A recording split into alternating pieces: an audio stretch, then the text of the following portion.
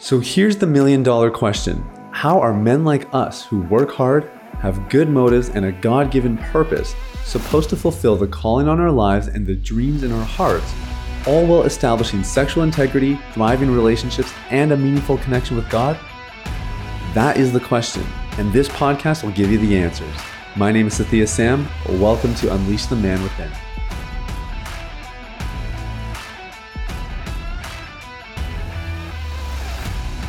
Hey everybody, what's up? It's Sathya Sam here. Welcome to Unleash the Man Within. Thank you guys so much for listening. I hope you are having a phenomenal day doing whatever it is that you're doing right now. You might be working, maybe you're driving your car, going for a run, working out, maybe you're just chilling. But whatever it is, I hope you've been productive, and I hope that whatever you're doing is in line with your God-given purpose. We talk a lot about this on the podcast. And we even have an interview coming up about this, I think in maybe a week and a half. And it's all just about like what most of this boils down to, what we do at Deep Clean. And, I think for me, like what I'm going to be doing for the rest of my life is just helping people live lives that are actually meaningful and fulfilling. And for us, we've just observed that porn is probably the biggest barrier that stops Christian men, especially, from experiencing freedom in their lives, freedom to be themselves, freedom to pursue their dreams, and the confidence to do that as well. So we're going at it. We're going at it head on. And, we probably won't always be specifically or I guess exclusively about porn addiction. We're going to work on, tackling other areas that seem to trip guys up as well from fulfilling their callings and their goals. But this is where we've started. And I'm just excited about what we're doing here. And I'm excited that you're listening in today.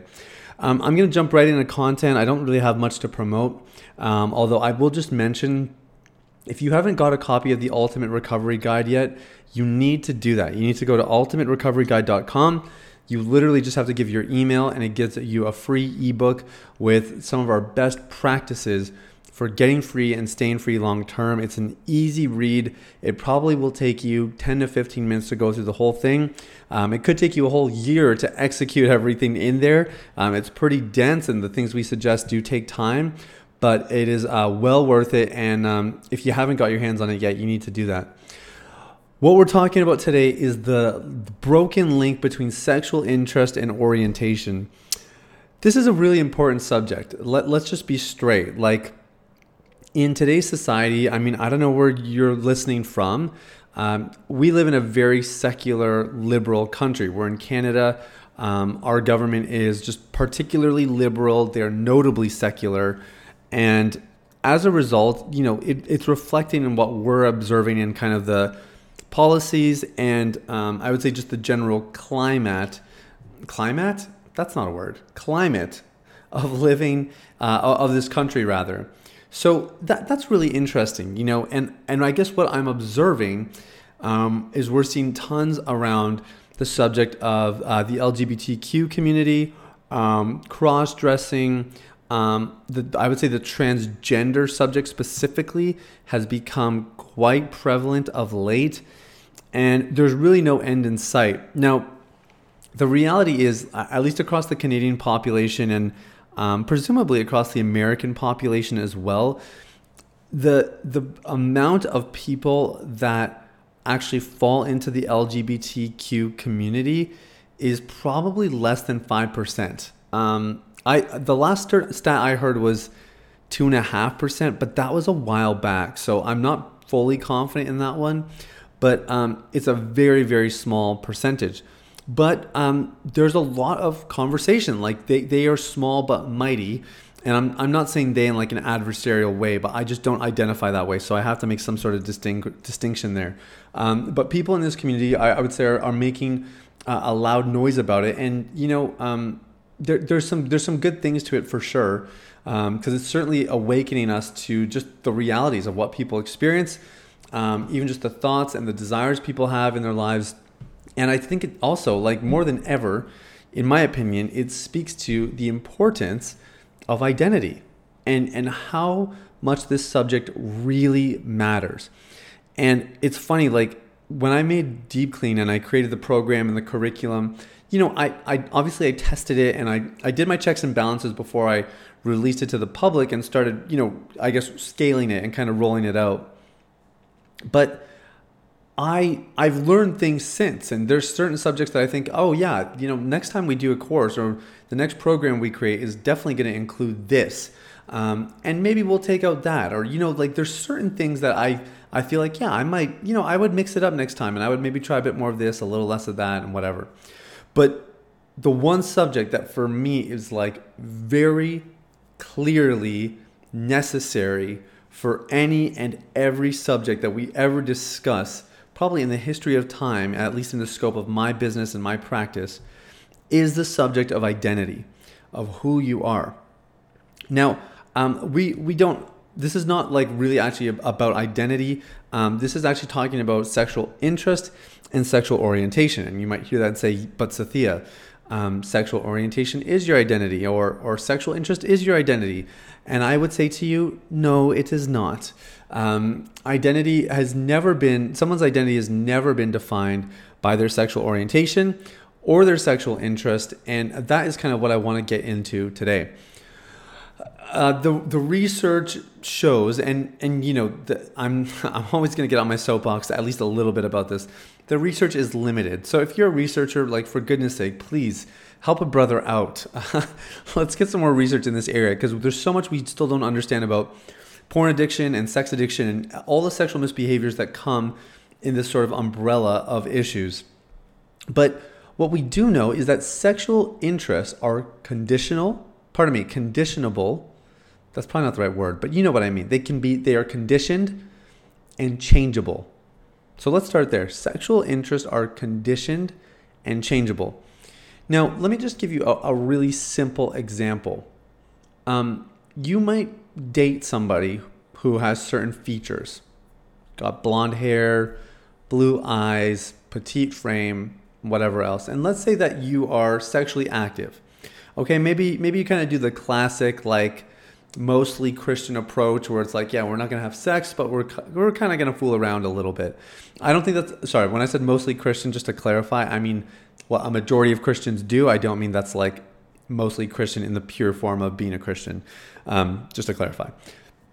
But let's say you do that. Well, when you engage sexually with that individual of a certain, they have certain features, she has certain features, that engagement actually creates a association, a fusion in your brain that increases the appetite for somebody with those qualities and with those features. So a sexual interest is developed. Now, it might have already been there before. It likely was if you got to that point in the relationship. But by the time you're engaging sexually, you are now solidifying, cementing, and reinforcing that interest at a whole nother level. And what this tells us is that there's a malleability to our interest. Now, I experienced this myself, like the qualities of the first person that I had any sexual experience with, they became qualities that I really looked for in partners. And it was probably there before, but it was just taken to another level once I got sexually active and engaged with that individual. And after the relationship ended, my interests had still formed, and they still carried through beyond the scope of that dating relationship. So your sexual interests are conditioned and they're changeable. Now you might be saying, yes, Sathya, but there's certain things that were just in me from a young age. Let me ask you this: how young are we talking? Because for me, like, I can remember the first time I had a sexual fantasy, I was probably 4 or 5 years old. So that's really, really young. And the fantasies even, they reveal some of my interests and some of my curiosities, but they also reinforce them. And so it is the repetition, it is the accumulation of events, of engagements, of fantasies that tend to flavor, infuse, and solidify our interests. And I think this is really important to note, because the reason that we fantasize, and sometimes the reason we pursue sexual relationships, is actually to satisfy parts of us that are broken or unhealed. Now, this is really critical information, because one of the let me think of the right way to say this. A prevalent issue that exists, especially among men in the Christian community, is viewing same-sex porn. That's really common, way more common than you probably think. It's the sort of same-sex attraction. Okay, now this is the important statement. This is the important thing to take away from this. Just because you watch same-sex porn doesn't mean you are homosexual. Now, this is not like some evangelical Christian stance. In fact, the content of today's episode is extracted from a book called Your Brain on Porn by Dr. Gary Wilson. I'll put a link in the show notes if you want to get it. There's literally, like, you can strip aside the morality or the religiosity of it. What his research found was that people who watched same-sex porn were not necessarily of same-sex orientation. So that's really interesting, because what society is kind of presenting is that your interests reveal your identity. And if not your identity, at the very least, your orientation. But the research is showing that actually there are a majority of people who will engage in same-sex porn, which means they obviously have same-sex thoughts and some same-sex attraction. But their actual orientation, what actually excites them, their actual wiring and their genuine, purified interests are not homosexual in nature. So this is important content to really think about. So maybe, some people just convince themselves like, well, I must be gay because, when I watch two guys engaging in sexual activity, that really, causes arousal. But as we know about even just the nature of our sexual pursuits and desires, is that what you are seeking in sex is often revealing deficiencies within yourself. So same-sex porn might offer a sense of camaraderie, a sense of male-to-male connection that is actually void from your life. And that might have been how it started when you were young. Maybe you got bullied. You likely got bullied by somebody of the same sex as you.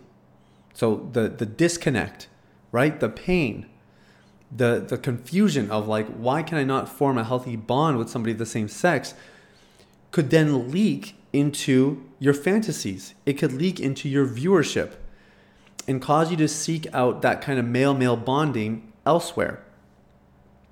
And then it gets reinforced over time and eventually develops into an identity. And that is, to me, the huge travesty of this whole conversation. It is that what starts with something which is simply us just seeking to really feel comforted and secure and to get some of the essentials that we need relationally to survive in this world and feel like we have a place and a purpose, can actually be the starting point of us landing into some very dangerous identities and orientations that I personally just do not think are serving people very well. Let me give you another example here. A very common viewing palette, or actually let me think of it this way, or phrase it this way. A very common viewing progression is it starts off with images. So a guy just engages with porn by looking at images. The images eventually don't cut it. The images are all just kind of softcore stuff anyway. And so he starts to watch videos. They're just softcore videos originally, but then, it's just one thing leads to another. He starts to watch more hardcore stuff. Well, when you start to watch something new, there's this concept, which is that novelty and anxiety enhance pleasure.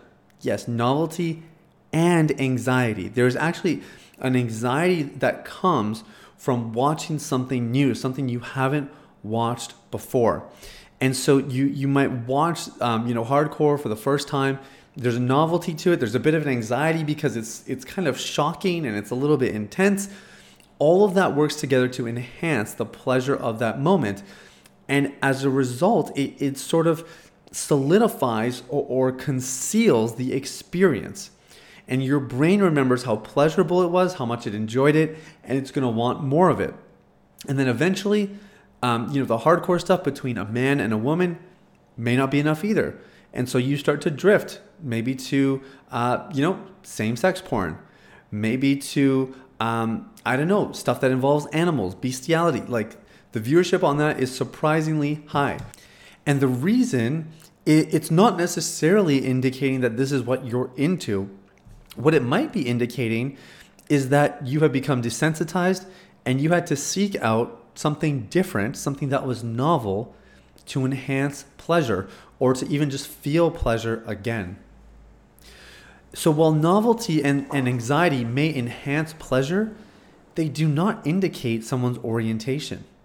And I think somebody needs to hear that today, that, you're just because you're watching same-sex porn doesn't mean you're gay. Your orientation is so separate from your interest in your porn viewership. And it's very common for heterosexual individuals to watch same-sex porn and vice versa. That was actually revealed in Dr. Wilson's book, is that people who identified as being homosexual and were regularly in homosexual relationships, they watched heterosexual porn. So that alone should tell you something about how far and apart porn viewership and our orientation really are. There can be links, but it's not a guarantee. And I think this is a really important subject to take in because the whole conversation around gender, around identity, orientation, that is not going anywhere. And we would be wise to just get a little educated on the subject and to really think about it. Especially if you're in a position of leadership, you need to think about this because you're going to be leading people from the LGBTQ community. That community is growing, and there is going to be more people who identify that way. And it's important, that we're able to have the conversations, which we talked about in yesterday's episode a little bit. And it's also important that you at least have some knowledge and some understanding. And if you yourself are watching same-sex porn, I want you to know there's layers to this thing. Don't typecast yourself just based on what you watch. It might mean something, but it does not define you. It's not who you are. And if you can really, if you can find somebody who will help you dig into this a little bit, I can pretty much guarantee you will find a much more interesting explanation for your interest that is completely separate from your identity and your orientation. Now, I would encourage you, if you want, like I said, I'll put a link to the show notes of Dr. Gary Wilson's book. To me, this book and Jay Stringer's Unwanted are probably the most basic required reading that we could offer to somebody who wants to grow in this area. Those are two resources that come from very different angles, but they both have their relevance and their place today in this conversation, and certainly for anybody who wants to recover and just sort of better understand the recovery journey. So I'll put the link in the show notes. I highly encourage you to check it out, and I really do hope it's a blessing to you. I want to thank you so much for listening today. And if you do know somebody, who is struggling with same-sex attraction, maybe somebody who is even, of a different orientation, someone who's transgendered, it'd be interesting, to see what they think about this. I probably get maimed, to be honest, when I think about it, but that's okay. I can handle that. But, if you know people that might be interested, people you can dialogue with, share this with them. Have some conversations. That's what's going to really help us refine where we stand on these matters. And it's going to expose the areas where maybe we're not educated enough and maybe we need to do a little bit more homework and learn things a little bit more. Regardless, I really hope this has encouraged you. I hope it helps you live a life of confidence and integrity. I'm cheering you on. Much love to you guys. Have an amazing day. We'll talk soon. Bye-bye. Hey everybody, it's Thea again. Thanks for listening to Unleash the Man Within. If you enjoyed this episode, it would mean the world to me if you left a rating or review on your podcast platform. Now, I want to take this final moment to invite you to something that I'm really excited about, our Deep Clean VIP community. Here's the deal. We saw that in this space of manhood, sexuality, and faith, there are a lot of unasked questions. They range from relationships to sex to male anatomy, calling, career, and everything in between. We created Deep Clean VIP for men like you who want regular coaching from me, VIP access to our podcast guests where you get to interact with some of the world's leading experts in men's health, a monthly seminar, and a community of men from around the world pursuing success in life and integrity in sexuality. Deep Clean VIP provides answers to your deepest questions, hope for a full recovery, and the necessary tools to make that full recovery a reality. If you're ready to take things to the next level, I want you to stop what you're doing right now and sign up for Deep Clean VIP at www.sathiasam.com/deepcleanvip. The link is in the show notes, but let me give it one more time. That's www.sathiasam.com/deepcleanvip. Thanks for listening. I look forward to connecting with you very, very soon. The information, opinions, and recommendations presented in this podcast by Sathya Sam and his guests are for general information only and should not be considered medical, clinical, or any other form of professional advice. Any reliance on the information provided is done at your own risk.